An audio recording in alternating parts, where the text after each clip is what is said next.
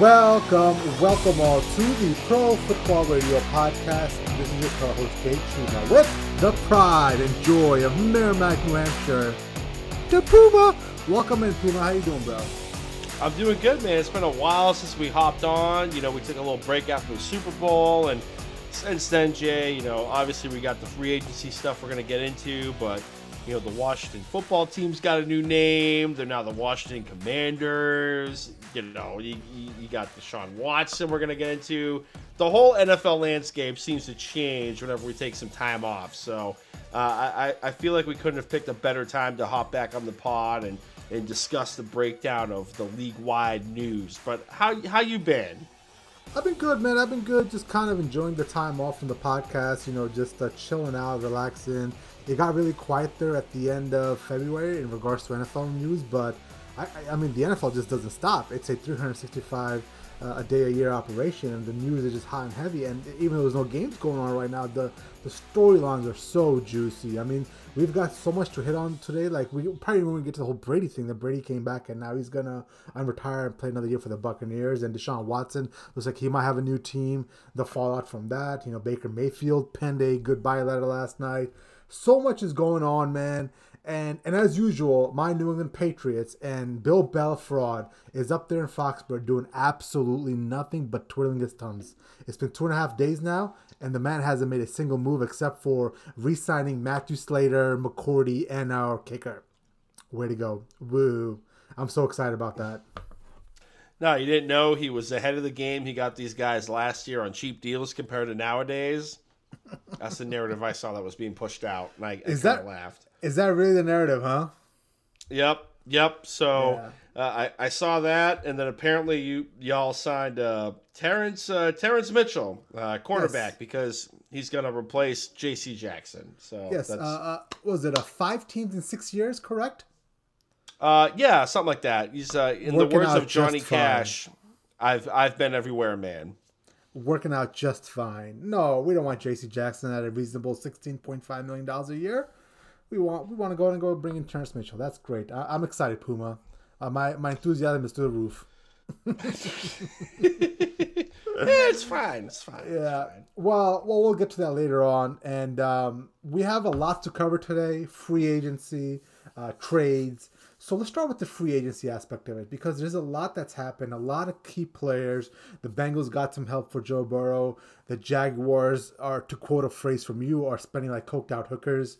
My Chargers are making some good moves that I like. Right before we came on the air, Von Miller ended up going to the Buffalo Bills, which is going to just add to that defense next year, especially with Tre'Davious White coming back. But, you know, taking a step back, Puma, you know, taking a look at free agency as a whole, who caught your eye in regards to some of the moves they made that you really liked? I mean, you kind of said it right there. Listen, all kidding aside, yes, the Jaguars have been spending like coked out hookers, coked out rappers, whatever, but they are actively going into places to try to better the roster for Trevor Lawrence. Like, you know, this is Doug Peterson. He's trying to get everything around his new shiny toy. It's Trevor Lawrence. I really liked the Brandon Sheriff signing on the offensive line to protect him. You know, I was really hoping Sheriff would maybe go to Miami because, you know, the Dolphins, we need a lot of help on the offensive line. But that dude is a top tier free agent for the offensive line next to Terron Armstead out of the Saints. But I like that signing. For all the panning that Christian Kirk has gotten, do I think he's worth like the 4 years, $74 million that could potentially get up to like $84+ million if he hits all of his incentives?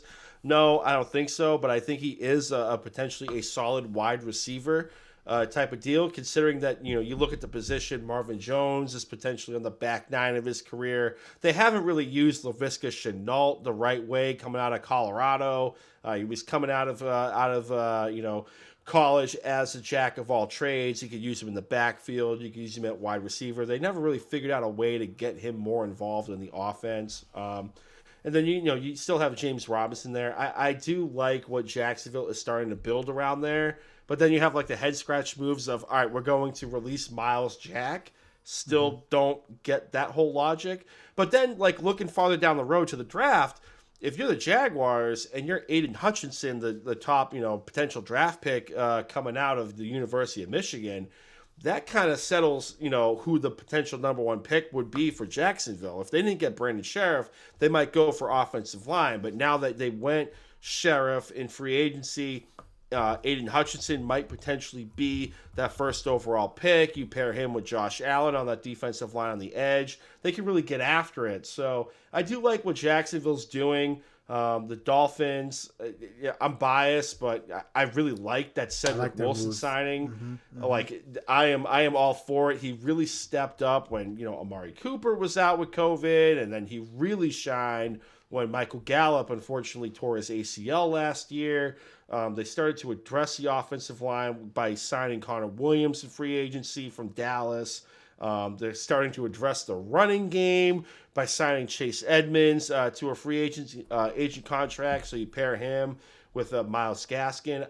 And then you look at what the new head coach Mike McDaniel wants to do. He's a disciple of Kyle Shanahan. I think this is all going to start coming together for the Dolphins, and especially with that up and coming defense. I'm actually pretty excited to be for the Dolphins this coming year. I haven't heard that come out of your mouth in probably 3 years. In a very long time, right? I can't. You're saying this, and I'm like, is this Puma I'm talking to? Where's he at? Who took his body? They kept Ogba. They re-signed Ogba. Mm-hmm. That was a big thing. You got an up and coming defense. We saw what the defense did last year with Flores. I think they're still going to be on an upward track considering all the pieces they got there. And I've been begging for a running attack for the last 3 seasons now. The Teddy Bridgewater signing is a little bit interesting in my opinion. I think it's insurance for. I think it's just insurance too. If Tua does get hurt, and I think you're spot on, Puma. I'm really excited about seeing what the Dolphins have to offer this year because Cedric Wilson, I think, is low key underrated. I think he and Waddle could be like these insane weapons in that offense that your head coach runs, especially the same run zone scheme they used in San Francisco. But Cedric Wilson, he's such a shifty little guy. You pair him up with Jalen Waddle. Given the fact that also Tua has been able to have a little bit of success in Miami with all the bullshit around him, like I am intrigued to see what Mike McDaniels can do with Tua, who is gonna be in a supportive role right now. I mean, we saw this last night where Baker Mayfield basically said goodbye to the Browns because they were entertaining Deshaun Watson for a day and a half. Tua had to have those rumors going on for a year straight and somehow still played through it very well. So you couple the fact that there seems to be a sense of direction. You took the Brian Flores out of Miami. You're adding these pretty nice pieces. They're going to be running that run zone scheme. And I do believe Jimmy G wasn't the perfect quarterback for that run zone scheme that they run, that they're going to bring over from the 49ers with Mike McDaniels. I think Tua's a perfect guy for that. I think the RPO aspect with the run zone schemes that they're going to be running, I think there's going to be a potential for the Dolphins to make some serious noise. It all really comes down to the defensive side of things. And I think, from what I understand, you're okay with the defense as well right now, right? Yeah, I'm okay with the defense. Christian Wilkins is going to be there for, I believe, next season. They have the option to pick up his 5th year. But, they re-signed. They re-signed Ogba. He was a potential free agent. They brought him back into the fold. Linebacker Duke Riley, okay, a little bit more linebacker depth type of deal. But this is an up and coming defense. I'm hopeful that the track that this defense was on is going to continue moving forward. I get it. Flores was a defensive genius. I mean, he shut down Lamar Jackson with 0 blitz, and I never thought I would see that given the circumstances. But I think this defensive core as a whole is still on an upward track. So I never thought I'd say this, Jay. Like you said, I'm genuinely excited to see what happens down in South Beach moving forward. Yeah, it's gonna be nice. How far off do you think they are from Buffalo? I know, obviously, at the end of the day, Buffalo's the king of the AFC East. Yeah, go ahead. They're in my opinion, they're a ways off from Buffalo in the AFC East. Call it somewhat biased, but also just reading the room. I think they could potentially fight for second place in the AFC East. I don't really think that's too far No of a argument bridge for to me cross. here. No argument from here. I don't think it's too far of a bridge to cross. I definitely see them as a wild card team in the upcoming season, especially now. I can't hammer home the point of having a functioning running attack, whether or not it's actually going between the tackles or just generating offense like in the screen game, or maybe using Waddle or Cedric Wilson type, kind of like how they use Deebo Samuel. I'm not saying those guys are Deebo. Deebo is Deebo. You're not going to recreate that guy. I think Jalen Waddle can be a better Deebo. I'm not lying when I say this. I think the only difference I see in the fact that Deebo and Waddle's body type are a little different. I guess Deebo can take a little bit more punishment, but explosiveness wise, you could run Jalen Waddle on those like jet sweeps and those schemes all day, and you would confuse the hell out of a lot of defensive coordinators in the NFL. Right, and I've been banging the Preston Williams drum for quite some time now. Maybe I'm going to end up wearing egg on my face by the end of the season, but I think, you get Preston Williams a little bit more involved. That's more depth the wide receiver core. Maybe Devontae Parker can recreate some of the stuff he's done the last couple of seasons, but I'm all here for the Dolphins at this point, man. Like, let's go. So where are you guys slotted to draft, and do you guys have a lot of draft picks this year? Well, we did, but then we traded our first rounder with the Eagles, I believe. So the Eagles are going to be picking a little bit higher. I think we're picking post 15. Yeah. I think we got the 49ers draft pick when we swapped places with them so they could get Trey Lance. Yeah. Yep. So 26 and then round 2, number 50, round 3. Yeah, I mean, where would you want them to attack? What do you want them to attack in the draft? I mean, call me old school. I want offensive line. Like, looking at what we've done the last couple of years with Andrew Jackson out of USC, the developmental guy that's just been a turnstile. If we're really going to find out what Tua is, especially with the new head coach, then let's actually protect the investment. I would like offensive line, especially to create a little bit more gaps in the run game for Chase Edmonds and Myles Gaskin. Really, that is what I see as the main focal point. I think maybe in round 2 or round 3 you can start attacking the linebacker position type of deal, but I definitely want the offensive line. Yeah. Listen, we could have Laramie Tunsil part 2 out there, right? You know what I'm saying? Like, hey, whatever. Yeah. All right, so, I was looking at doing my prep notes, and I was trying to figure out what team did I love the most in regards to the moves that they made in the free agency so far. It's only been 2.5 days, but I looked at the Bengals. They got a lot of help for the offensive line, and Joe Burrow is going to be clean. I think next year they ended up picking up Kappa from the Buccaneers, and then they took Ted Karras from the New England Patriots. By the way, a little aside note from Ted Karras for the Patriots. Did you hear the backstory of how Ted Karras left the Patriots and went to the Bengals? No, enlighten me. Last week, before free agency hit, they offered him 3 years, $15 million, okay? They said, could you please, by the end of Sunday night, make us either the Patriots told Ted Karras, by Sunday night, please accept or decline the offer, right? Sunday night comes and goes. He wants to hit free agency, so he doesn't give the Patriots an answer. So the next day on Monday, they lowered the offer from 3 years, 15 to 3 years, $13 million. And then, yeah, I'm not even lying to you.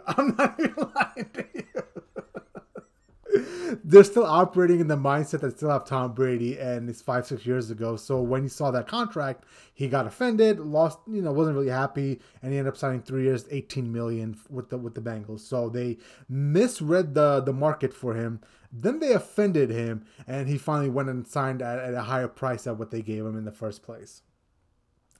That's the incompetency known as the New England Patriots at the moment, Puma. Chess. All the chess. But, what I want to get to is what the Chargers have done so far in the offseason. I mean, I absolutely love everything they've done so far.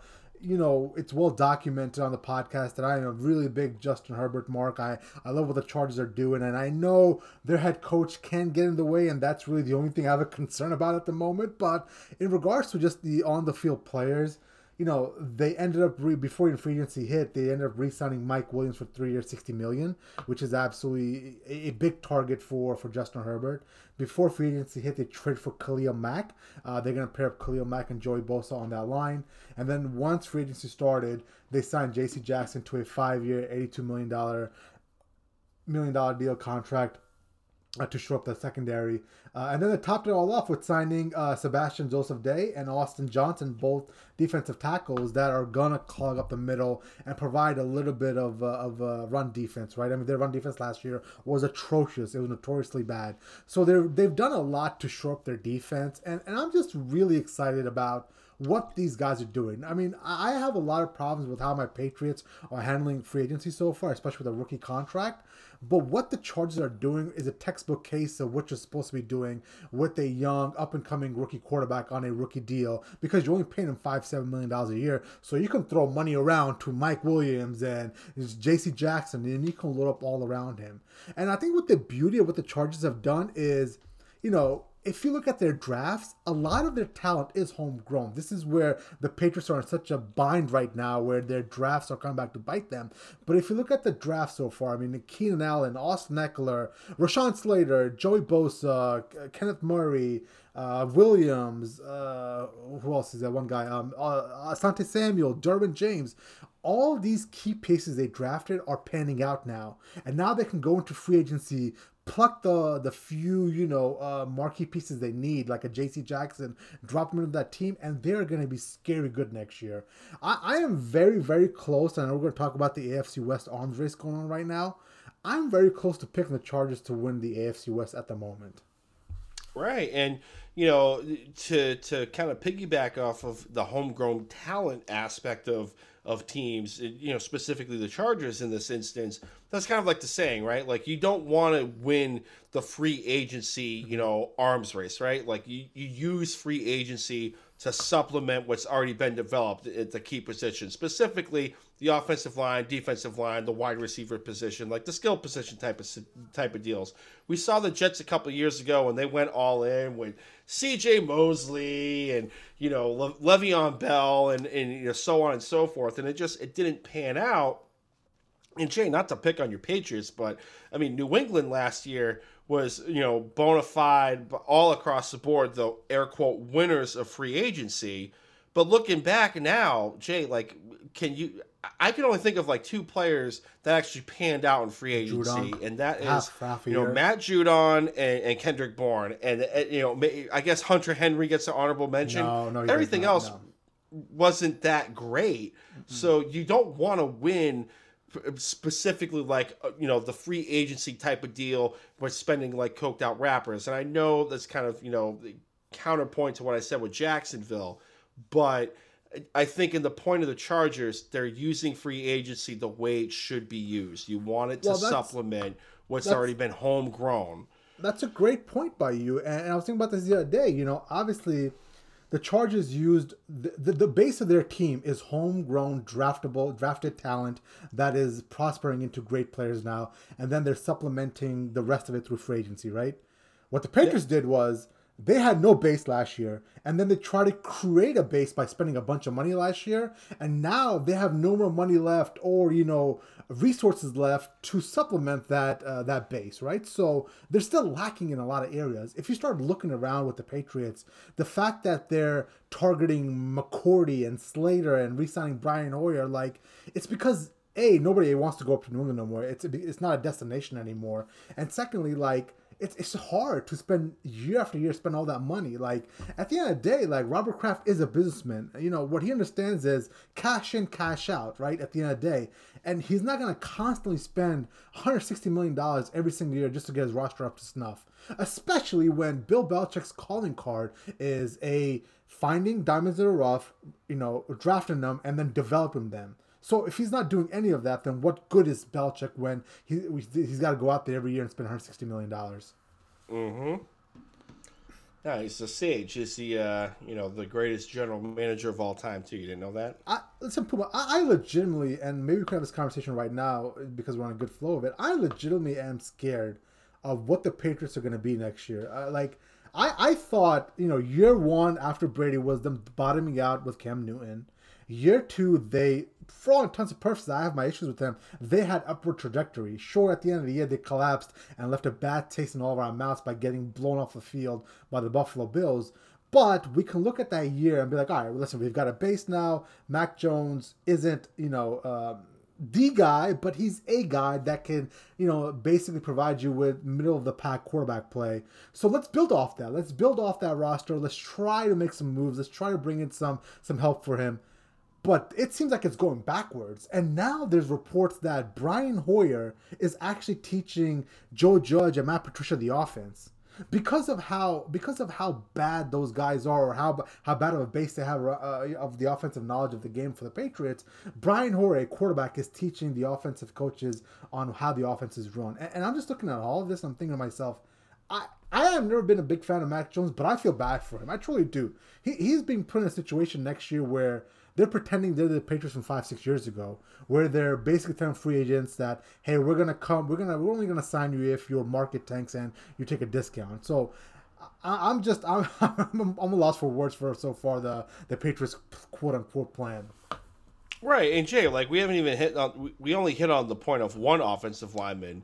They traded another offensive lineman in Tampa Bay for basically an Arby's gift card. And then Trent Brown has a visit with the Seahawks tomorrow, and it looks like that's going to go through.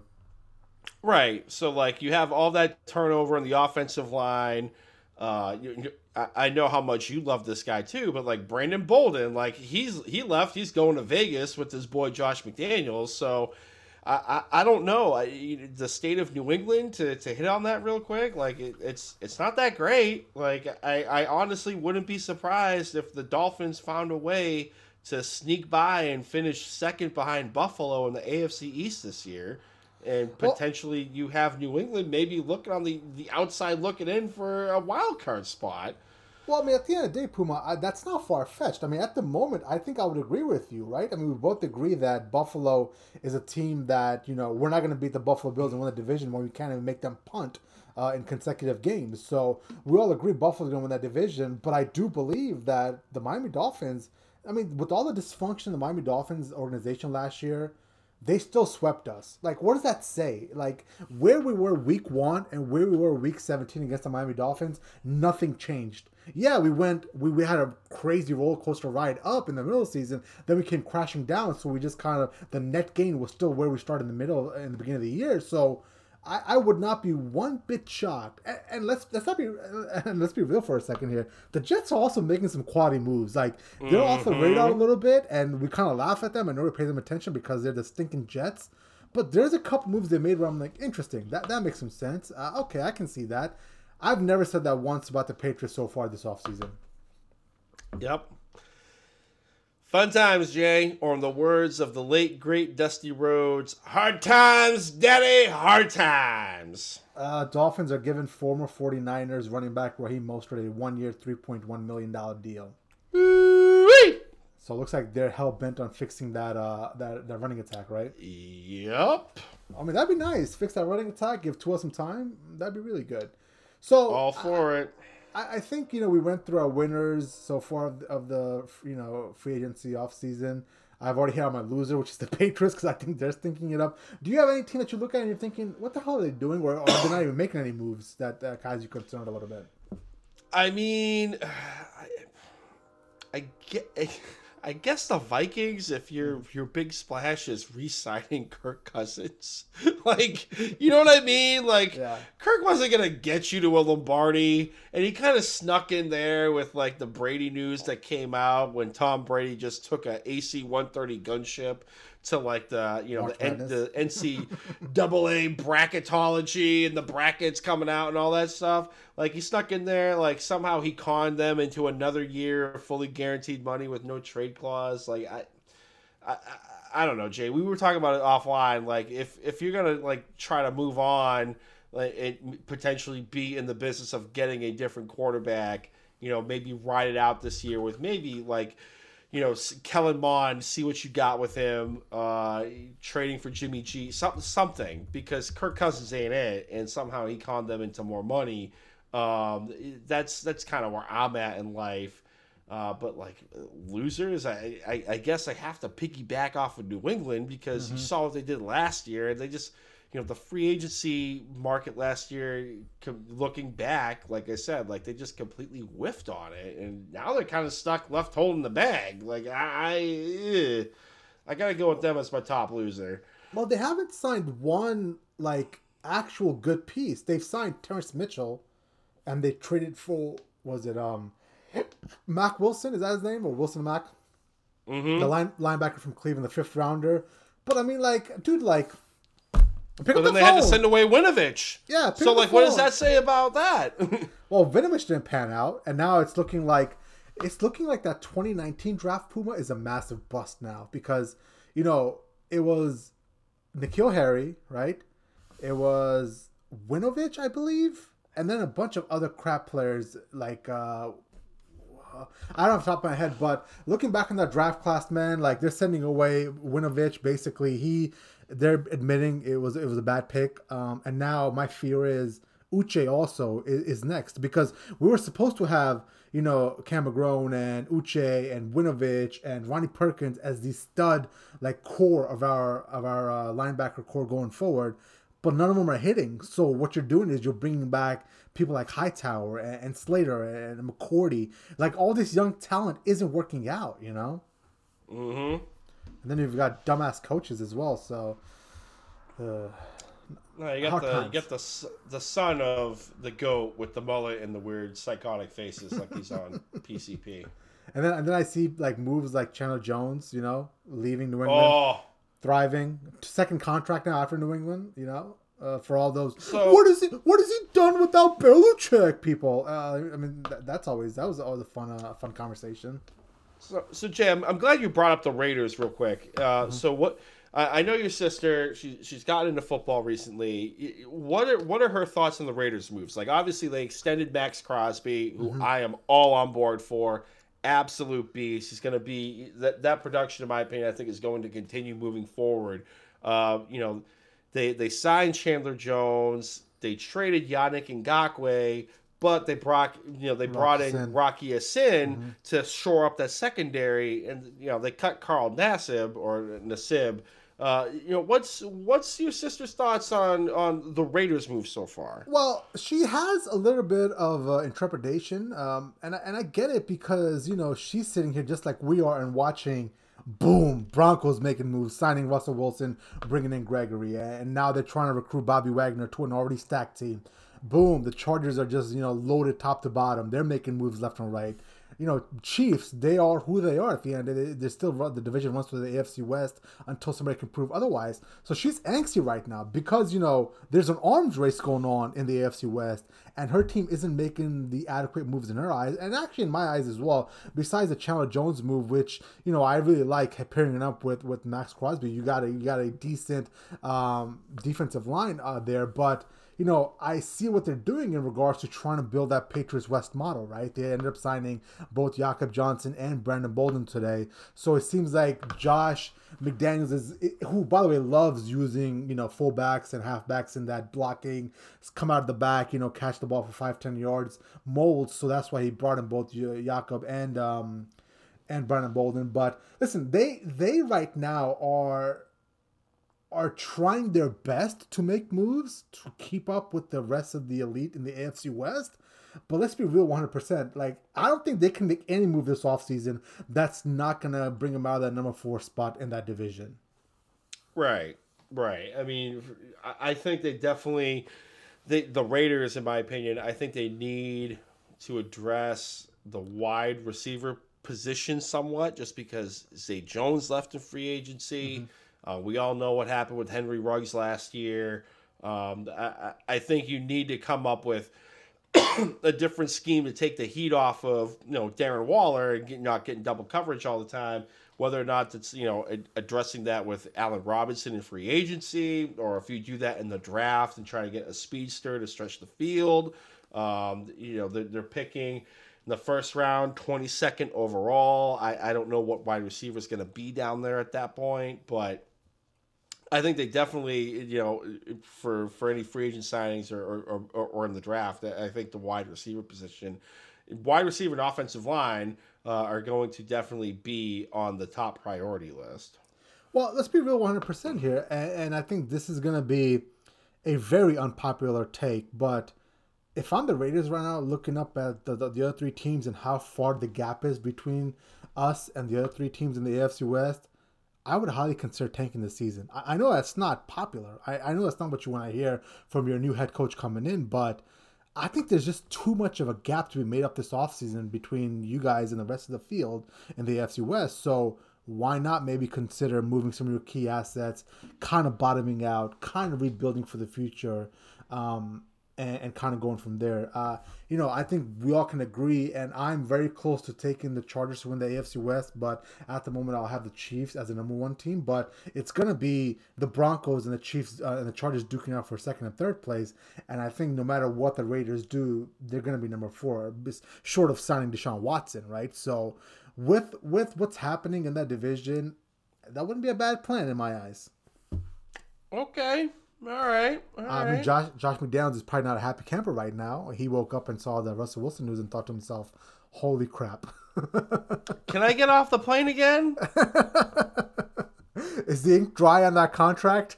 Yeah. How locked down is this contract? Can I pull a Randy Gregory? Can I get out of it? Yeah. Well, since we're on the subject, and I know we're going to talk about the Russell Wilson Denver thing, but let's talk about Denver real quick and some of the moves they made in free agency. Obviously, they went out, they got Russell Wilson. They had to send away, 2 twos, 2 seconds, Noah Fant, Drew Lock, and Shelby Harris, I believe, to the Seahawks. And in return, they got Russell Wilson. They added Gregory to an already stacked defense, in my opinion, with Surtain and Bradley Chubb. And what's your thoughts on the Denver Broncos? What's your outlook for the year 2022 for them? In my opinion, it's kind of playoff. Like what we said last year with the New England Patriots, right? Like me and you, we were on the same page of it's playoff or bust, and playoff win or bust. I mean, you give up that much capital to get Russell Wilson, and then you throw him into an offense where you have Javonte Williams, who's up and coming, and who knows if Melvin Gordon is going to come back. He's a free agent, and he was kind of the 1-2 punch with Javonte Williams. Williams might be the lead back. I think he's ready for that role as the lead back in that offense. And you throw him in there with the Jerry Jeudy and Cortland Sutton and Tim Patrick, who I think doesn't really get a whole lot of credit as a wide receiver throughout the league. I think he's kind of a blue collar type of deal. He really stepped up at times last season. You throw him in there with those kind of dynamic weapons. I think it's going to have to be playoffs and playoff win or bust. Realistically, barring unforeseen circumstances with the Kansas City Chiefs, I think the Broncos are going to have to aim for a wild card bid. But I definitely think it's within the realm of possibility. I mean, we saw it, last year or the year prior, where a couple of wild card teams came out of the AFC North. I think the AFC West might be potentially one of the best divisions in football. Just early look ahead type of situation. I think that's where the AFC West is at this point. Given all the arms race. Well, I think the one thing that's going in the Broncos' favor, and I think this is where maybe 3 teams from the AFC West can make the playoffs, is that they're out of division schedule is kind of weak, right? So I mean, I'm looking at it right now. You got Kansas City, LA at home, Raiders at home, Texans at home, Colts at home. Don't know what their quarterback situation is. Cardinals at home, 49ers at home. Away, you've got, at Jacksonville, at Kansas City, at Raiders, at Chargers, obviously, at Rams, at Tennessee, at Seahawks, at Baltimore, at Carolina, at Jets. So maybe not the easiest away schedule, so I might have misspoke there earlier, but there's definitely some of those, Carolinas, Jets, Seahawks without a quarterback, Jaguars, that kind of thing in there, where Texans, where they could get those wins easily and then really duke it out for the division. Mm-hmm. All right, so speaking of quarterbacks, let's move on to Deshaun Watson. Now, Friday, it came out that a grand jury is not going to indict Deshaun Watson, and basically the only thing left for him to work through is the civil cases. With that news, a lot of NFL teams saw the green light to start engaging in conversation with the Texans for Deshaun Watson's services. At the moment, it seems that he has already met with the Panthers, Saints, and Browns, and I believe he's going to sit down with the Falcons brass either today or tomorrow. And there should be a decision coming very soon. Actually, he sat down with the Falcons brass today, and the decision should be coming very soon. So, with that being said, Puma, Deshaun Watson has been out of the limelight for a little bit. Last we saw him, he was still a top 3 to 5 quarterback. I still cannot believe he went into Kansas City, was up 21-0, and still lost that lead. I mean, that's how great that Texan team was at one point with him. So, where do you think he's going to end up, and what are your expectations for him going forward? Right. I feel like going into today, the chalk was the Panthers and then the Saints and then the Falcons, but really the Browns have made this last minute push to bring him aboard and send him to Believe Land or Cleveland, depending on what nomenclature if you're local from the area. But I mean, if I had to rank it right now, I don't know how the Falcons are going to make it work because they just extended Matt Ryan with some like phony money type of deal to help with the cap situation. So I don't know how they're going to make the salary cap work if they trade or cut Matt Ryan if they end up trading for Deshaun Watson. And you also have to think of it this way: like Calvin Ridley suspended the whole year. They just lost Russell Gage. Like who's their wide receiver? What are they going to do? They're going to bring back, Julio Jones because he just got released by the Tennessee Titans? Like, I don't know how that would work. So if I had to rank it, I might go Cleveland, the Saints, the Panthers, and then the Falcons. Yeah, I think you make a good point there. I think the Falcons are the least attractive in regards to the on-field roster and talent. Off the field, I mean, Atlanta is like the LA of the South, right? I mean, that's where everything happens in the South. You got major business down there. The opportunities for him to obviously get marketing deals are going to be off the charts. So, if his priority is to build a brand, build back the Deshaun Watson name in the South, I think he can do that. He's from down there, so they'll welcome back with open arms, and I think he'll be able to rehab his image. But the on-the-field play, especially going through Tom Brady in that division, and I'm not convinced this is Tom Brady's last year. I feel like I've always thought Tom Brady was going to have to be dragged off the field, and I think that's probably going to happen now. So you're probably going to have to contend with Tom Brady for the next couple of years. So I think the Falcons aren't a good fit. I think you're right, Puma. The Browns or the Saints are the most intriguing. Like, their roster's top to bottom, and let's take away the Saints' cap situation and money and everything else, because I do believe if they really do want them, they can maneuver something around and make it happen. But looking at the Saints roster, the fact that they were able to make Tom Brady look foolish, especially that defense, if you stick Deshaun Watson in there, that would be just beautiful. Now, unfortunately, Sean Payton left last year, and somehow Sean Payton was still there this year, and you put Deshaun Watson in there, you could be talking about the Saints maybe potentially being a Super Bowl contender. So, Saints, Browns, I think are going to be a leading candidate. And for some reason, for the Panthers, I don't know what it is, Puma, but I just don't like Matt Rule. I don't like Tepper. I don't like Matt Rule. I don't like the Panthers. I don't like the colors. I don't like their logos. I don't like anything about the Panthers. And if I'm sitting here thinking to myself, why would Deshaun Watson logically want to go there? Like, it's not as if Matt Rule runs some beautiful offensive system. No, he's been an average coach in the NFL. He's actually looked pretty bad at points. I mean, Carolina, I guess because he's from the area, he played down the road in Clemson University. Maybe that could be a draw, but I'm looking at it and I'm like, I would not want to end up there. That makes no sense to me. I think if you had to come down to it, Saints, Browns, that's where it should be. Right, and I also think we haven't really discussed this at all, is we're all assuming that the NFL isn't going to suspend, Deshaun Watson, even with the civil suits going on. Like, you don't need to suspend him because, pending like a criminal case type of deal. Like, now that the criminal case has gone out the wayside, there's still the potential, hey, he might be suspended a la like Ben Roethlisberger a couple of years ago. I just think for like trade, capital type of situation, I think the Browns and the Saints rosters are better positioned to send players and draft picks to Houston in order to pry him away from the Houston Texans. That's no shade against the Carolina Panthers.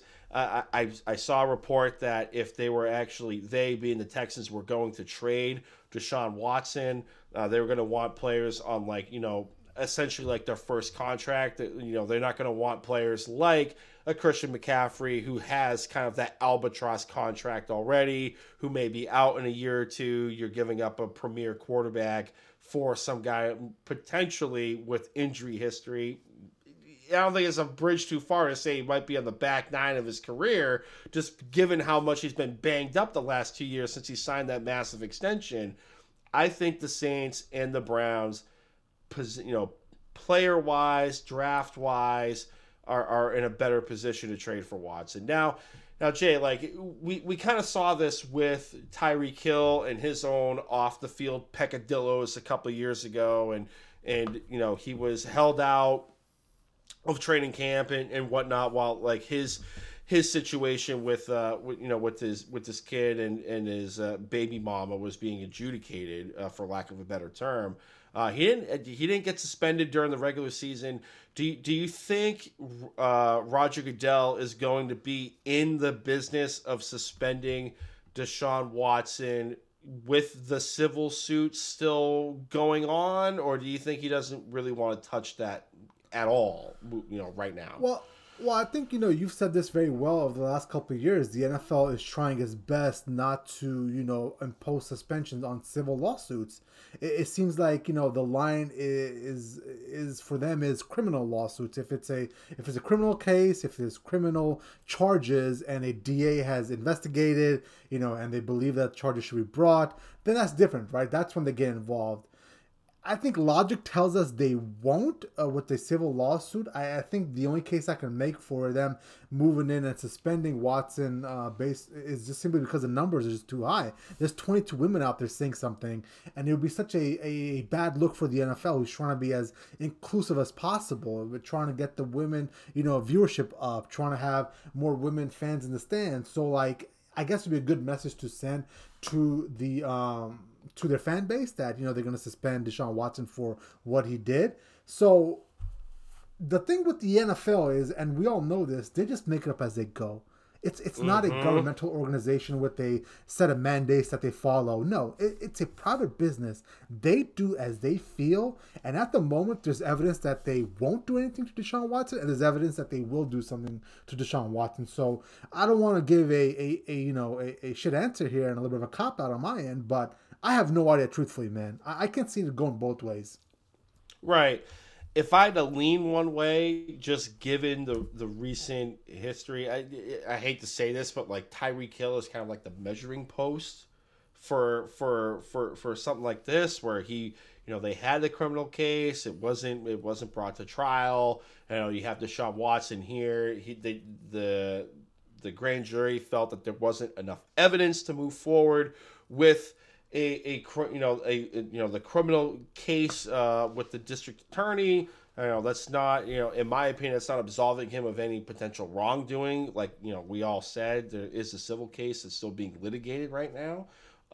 But I like you said, Jay, I've been saying it for a while. I don't think the NFL wants to get in the business of suspending people for civil cases. I mean, we saw it with Antonio Brown. They kind of did like a half-ass attempt to do it, but I don't think we're going to see that with Deshaun Watson, barring any like last minute, bombshells coming out from Larry Busby, the plaintiffs, the people bringing the charges against Deshaun Watson, to trial or to a DA.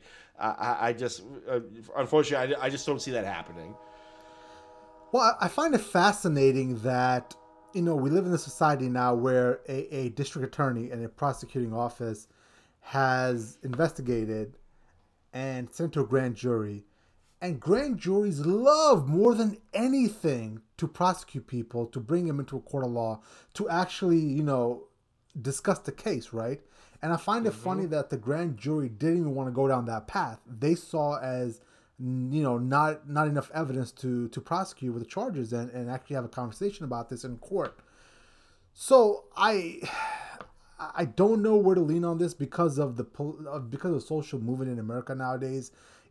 All indications tell me that it seems like, yes, Deshaun Watson is a creepy guy, but nothing nothing criminal happened. Nothing bad crossing that line happened. And it seems like people are still kind of leaning to the fact that because there's 22 women, and I'm trying to tread very lightly here because it is a little bit of a situation that needs to be, worked out with Deshaun Watson and the women. So, I mean, I don't understand how a civil lawsuit can go forward when a criminal case isn't even being brought. It was investigated, and it was like, all right, well, there's not enough evidence to do anything about this. You feel me? Like, that's where I'm not a lawyer, so I don't understand it as well. But I think we're just so overly careful about somebody's emotional feelings in today's day and age that we've got to investigate to the 10th degree. Right. Well, the threshold's different. It's like OJ, right? Like, he was found not guilty for murder, but he was found guilty in a civil case for wrongful death. But not to bore anybody with this being a law, podcast, let's assume, Jay, he gets traded, and just for argument's sake, let's say he gets traded to the Cleveland Browns. You already hinted at this at the top of the show that Baker Mayfield, penned that, I guess, the open heart type of potential farewell letter last night. What do you think the domino effect is going to be with the quarterback market, moving forward in the offseason? Well, right off the bat, 100%, just this meeting happening between the Browns and the Watson camp means that Baker Mayfield is not going to be in Cleveland anymore. It seems that Baker is at this point now where he is just so pissed off with the fact that they're even looking at somebody else that he's decided he's probably going to be asking for a trade. His little statement last night on Twitter and Instagram was basically, for all intents and purposes, a goodbye to Cleveland. And today I saw Chris Morrison come out and say that the Browns are looking for somebody a little more adult-like. They're basically going to go break up with Baker Mayfield. So right now, right off the top, one of the dominoes is going to fall is Baker Mayfield's not going to be in Cleveland. I mean, I wonder where he ends up at. I know the Colts are looking for a quarterback. I know the Seahawks are looking for a quarterback. I think both would be good places for Baker to go and try to revitalize his career.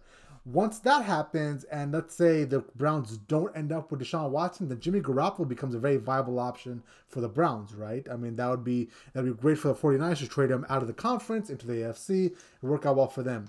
Let's say he goes to Atlanta. If that's the case, now Matt Ryan is up in the air, right? I mean, there's a lot that goes behind the scenes in regards to how much money is being, allocated to Matt Ryan and some of the salary cap nightmare issues. But putting all that aside for a second, it's not going to be feasible for them to carry two quarterbacks of those caliber next year. So then where does Matt Ryan end up, right? So it seems like this Deshaun Watson shoe that's going to drop either today or tomorrow is going to, A, really stir up the quarterback market, and B, it's really going to have those Allen Robinson type players that are still out there kind of take another look at the landscape of the NFL once Deshaun Watson is set and then make their decisions. For sure. And Jay, we talked about this offline, specifically for Cleveland, right? Like, whatever happens with the Watson sweepstakes with the Cleveland Browns, you have to move on from Baker Mayfield at this point. Like, you can't have him back in the locker room being the unhappy camper. We all saw that kind of the relationships to get strained a bit as the season went on. I know Baker was trying to gut out a couple of injuries and give it a go for the season.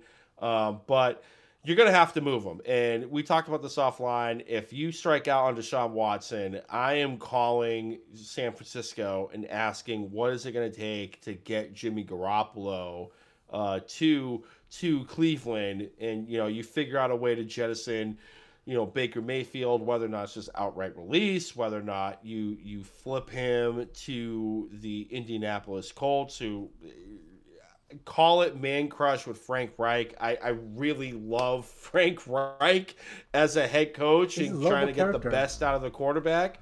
And honestly, Jay, I think for given the personality that Baker Mayfield is, I don't think it's that bad of an idea to pair him with a quasi preacher type of dude in Mm-hmm. Frank Reich. You know what I'm saying? Like just to rein him in type of deal. I know Baker Mayfield's comp coming out of college was Brett Favre, and we all saw how Brett Favre did in Atlanta with Jerry Glanville, and it didn't pan out, and the Falcons traded him to the Green Bay Packers, and he had Mike Holmgren as his head coach. And I'm not saying Holmgren is a choir boy, but I felt like Holmgren was a good yin to the yang known as Brett Favre, and I think that could potentially be a Frank Reich and Baker Mayfield type of situation. And full disclosure, again, I am biased with Frank Reich, but I do not think that's too far of a bridge to cross given those two personalities. And especially with the how they want to run that offense. Like they want to through Jonathan Taylor. Mm-hmm. That's no disrespect to Michael Pittman Jr. or maybe T.Y. Hilton might come back. They got Mo Alley Cox back there, tight end for, I think he signed a 3-year extension type of deal. There are playmakers on the Colts offensive side of the football, and I think Frank Reich could potentially get the best out of Baker Mayfield.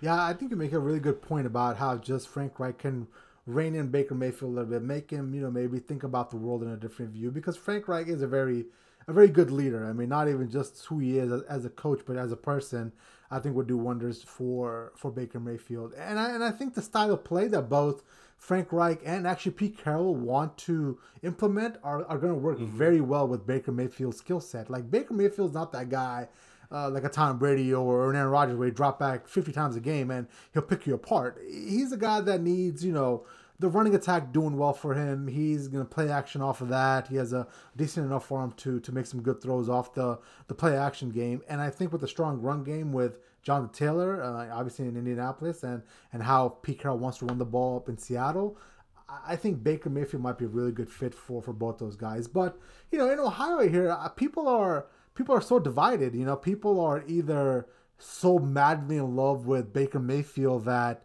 they can't see the fact that Deshaun Watson is a better quarterback.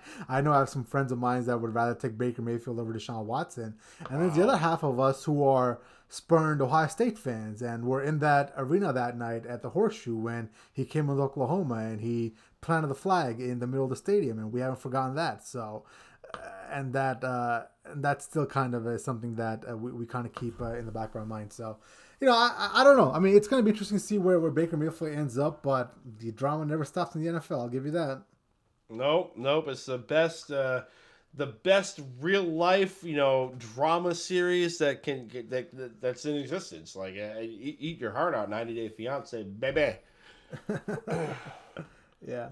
All right, well, listen, we're at 53 minutes. Do you want to get to anything else, or do you want to wrap it up? I mean, I think we kind of covered everything for an hour podcast. I think we're good to go. And of course, if any earth shattering news comes out, it almost seems like it's imminent that Deshaun Watson's going to be moved at some point within, I would say, the next 72 hours.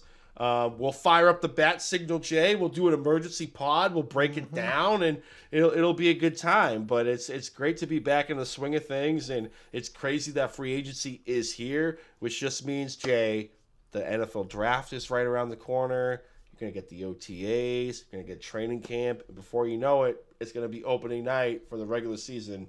Let's go. Well, truthfully, one of my favorite times of the NFL calendar year is when the schedule comes out. Like that is just so good. Like there's gonna be wall-to-wall coverage from 9 different networks just covering a schedule. Like that's how beautiful the NFL is, that we stop everything and we're like, oh my god, who's playing week 1?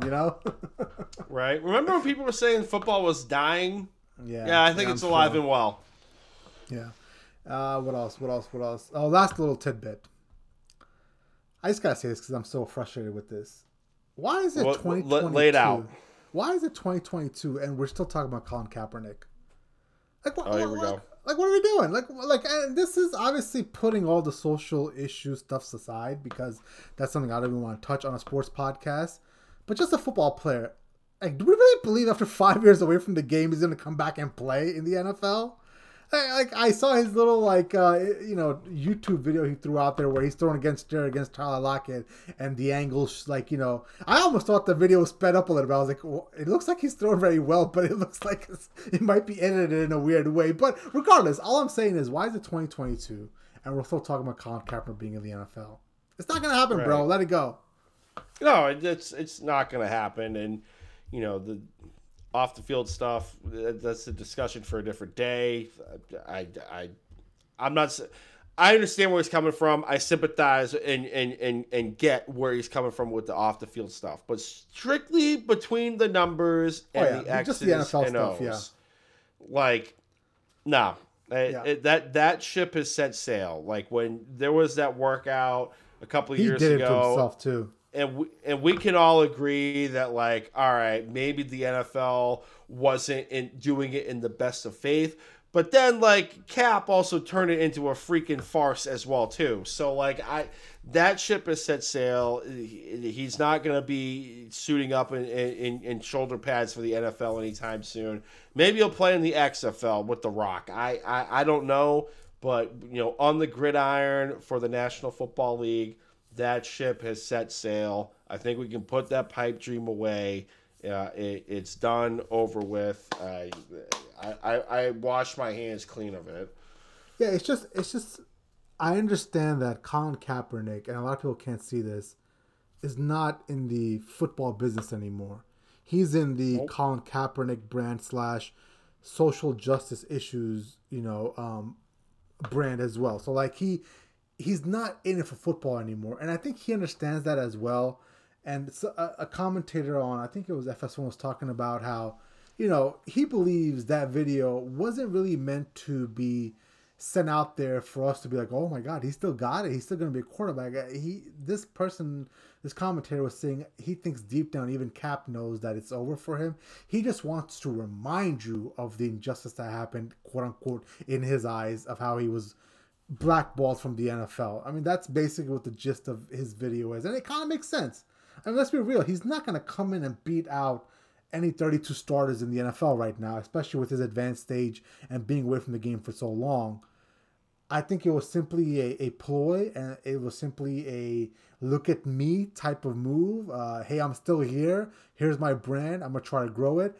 And that's my biggest issue with Colin Kaepernick as a whole, as a football player. It never was about football. It was about everything else. Mm-hmm. I can co-sign that. All right, and that's really all I got, brother, man. Let's plug it up and get out of here.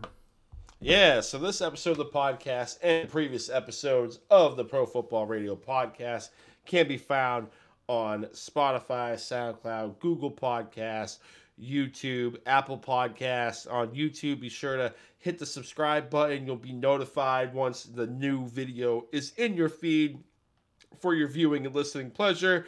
Apple Podcasts, be sure to leave a 5-star review. Helps with the algorithm to get promoted to the masses, build the brand. We're on an upward trajectory, moving forward. Let's keep that train rolling down the tracks. Social media-wise, Facebook, Instagram, Pro Football Radio Podcast, the Twitter machine at PFR Podcast. I'm on Twitter, Brando_Puma. The captain of the ship, Jay Chima, is at Jay Chima. The DMs are open. Be sure to hit us up if you got some takes on the free agency pool. You got some takes on the Deshaun Watson sweepstakes. Where do you think he's going to go? What compensation? Whatever. And like we said, if there's any movement with Deshaun Watson anytime soon, which it seems imminent, we'll fire up the bat signal and we'll get out an emergency podcast for you guys. But it's great to be back in the saddle, Jay. Great to be back with you on the ones and twos, driving the ship, and I can't wait to get back into the grind, moving forward with some draft prep and some, we're going to be talking about OTAs and schedule releases and which franchise tag player is going to be holding out because they didn't get a contract extension. Bro, I'm all here for it. Let's go. Well, last thing, now that you brought it up, and I'm sorry, because you brought up the bat signal, I watched the new Batman movie, and a little disappointing. It was. You were high on that movie too. Yeah, it looked good, and the best way I can describe it is I loved everything about the movie, everything, whether it was the sound, you know, the score, the way they built Gotham. I mean, the way they shot Gotham, beautifully shot. Catwoman was amazing. The Penguin was amazing. I don't think Batman was amazing. And that's weird saying in a Batman movie, you know? Like, it's Batman's this mythical creature that you see in these movies that's, like, taken out, like, he's one step ahead. He's taken out, like, superheroes and stuff. But in this Batman, he's kind of a little bit of a weak punk, man. He's like this guy in a leather suit, and he's getting pummeled for half the movie. He's on the ground for half the movie, so... I liked a lot of the movie had to offer. I think Zoe Kravitz's Catwoman was absolutely phenomenal, and the movie was more about her and her intriguing backstory and how that all fits into the narrative. But Batman itself was a little bit of a miss. Well, that's what happens when you get the Twilight guy playing Batman. So I'm just gonna leave it at that. All right. Well, we'll talk to you guys next week. Via con Dios. So real quick. Hang on a sec. Yes. We gotta bring this out. Freddie Soliotis, you're fired. Ooh, that was a good one. I heard the grrr at the end. Yeah, let's go. All right, see you guys soon. Peace.